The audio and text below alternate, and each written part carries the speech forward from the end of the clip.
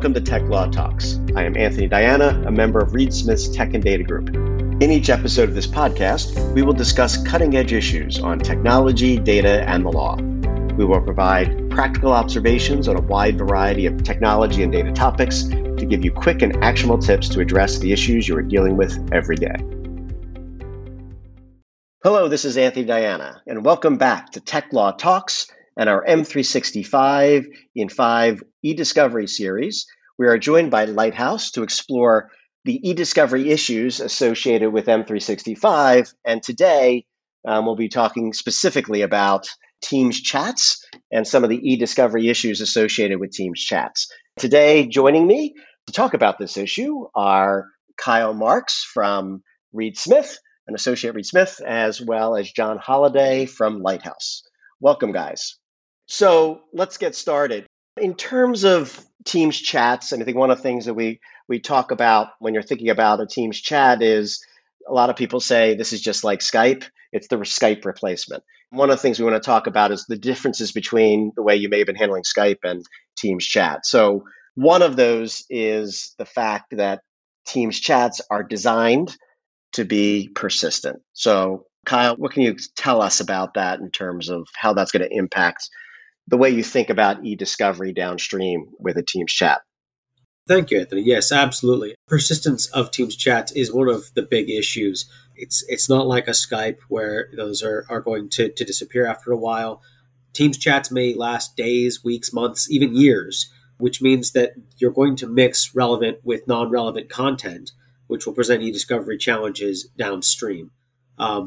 When producing those items, are you producing the relevant items only, the entire thread with redactions to just the relevant items, including confidentiality, proprietary information, trade secret information? And if you do so, how do you parse those information out of the relevant thread?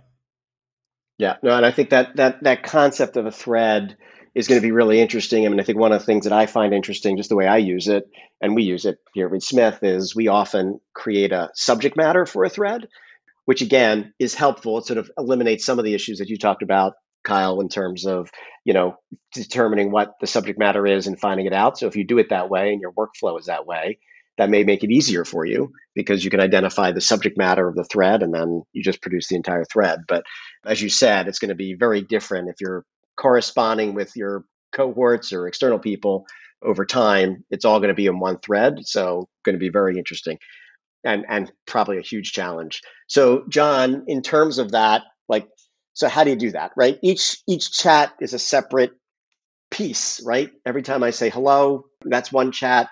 Hello, back to you is another chat. So how do you deal with that from an e-discovery perspective? Right. I think it's important for people to be aware, just generally, just to drill in just a little bit, is that when a chat happens, a chat message is created, the conversation is actually being copied into Exchange, right? So the actual chat object is going into Azure somewhere in M365, right? But a compliance record is what's created that gets stored in Exchange. And that's where I think the disconnect comes for a lot of people thinking, well, if the information is being captured, then why can't it just be directly available and the threading and all should be available? But actually, because of this imperfect copy that's being placed into the Exchange mailboxes. So for a one-on-one chat, for example, there's a substrate within M365 that actually captures the message and then creates a copy as an Exchange mail item in the user's mailboxes. And for channel messages, it's copied into group mailboxes. So when you're thinking about it from an e-discovery perspective, it's really the integrity of that substrate being able to capture the contextual information.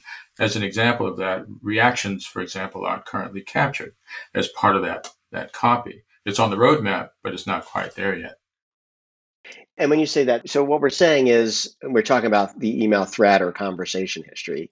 My understanding is that Microsoft does retain that within Microsoft. So it has some type of tag or whatever, or marker that connects all the different chats. And so when you're exporting it out and goes downstream, there is a way for the vendor to show you here's basically the conversation that you're having, right? To sort of replicate that, correct? Right. We call that sort of reconstructing or rethreading the conversation. But there are issues related to that too, because with a conversation ID, for example, if someone joins the conversation later, right, the earlier parts of that conversation are not necessarily threaded directly to them because they've joined later. So if you're going after it from a conversation perspective, you might not capture all the participants. So you need some broader context. The thread concept is even too broad because then you're capturing everything, even if you're really wanting to just focus in on a few participants. It's interesting that Advanced eDiscovery actually has a feature built into it, which does that rethreading for you so that when you're doing the review, you get the context around Yammer messages and threaded Teams conversations. If you're doing it with Core, then a bit more work has to be done, essentially reproducing what AED is providing for you. Yeah. So, and my understanding is this threading concept is something you're going to have to talk to your eDiscovery vendor about. Not every vendor is going to know about this. And obviously you have to talk to the law firms or whatever. So if you're thinking about it, this is a conversation to have. Like, how are we going to deal with threads? Not only in terms, I think, for processing, because I think you need a special tool to do it, John, but it's also in terms of review, right? Like if you have, as Kyle mentioned, if we have a 3-year thread, you're not going to give a 3-year thread to a reviewer necessarily. I mean, I don't know, but you'd have to come up with some special workflow with threads because it's not an email, right? And I think that's the issue. And like threads of email, you may have, 5, 6, 10 emails in a thread. But for here, we could be talking about hundreds or thousands of chats that are threaded together. So exactly. It's back to your original point, Anthony, and that is that these are not just streams of text, right? They're discrete objects that are linked one to the other. Yeah. And then the other complexity, Kyle, is the challenge of it's not just text, right? There's other things that are part of these Teams chats that Microsoft threw in there.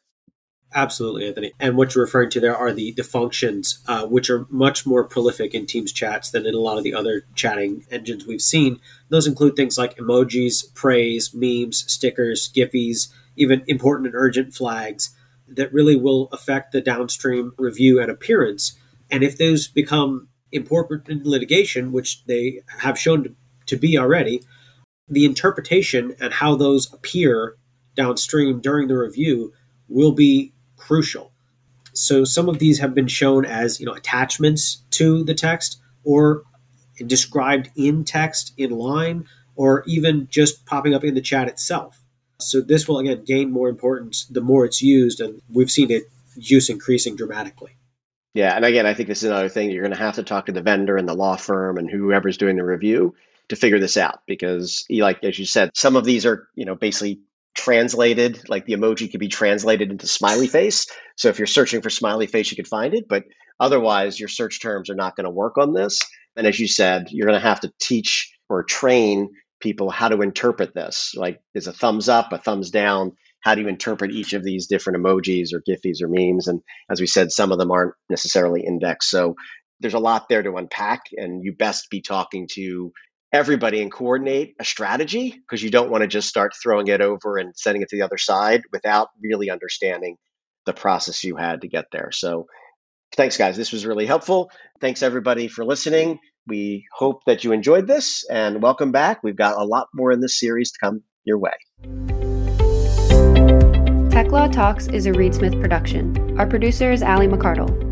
For more information about Reed Smith's tech and data practice, please email techlawtalks@reedsmith.com. You can find our podcasts on Spotify, Apple Podcasts, Google Podcasts, Stitcher, and reedsmith.com, and our social media accounts at Reed Smith LLP on LinkedIn, Facebook, and Twitter. This podcast is provided for educational purposes. It does not constitute legal advice and is not intended to establish an attorney-client relationship, nor is it intended to suggest or establish standards of care applicable to particular lawyers in any given situation. Prior results do not guarantee a similar outcome. Any views, opinions, or comments made by any external guest speaker are not to be attributed to Reed Smith LLP or its individual lawyers. All rights reserved.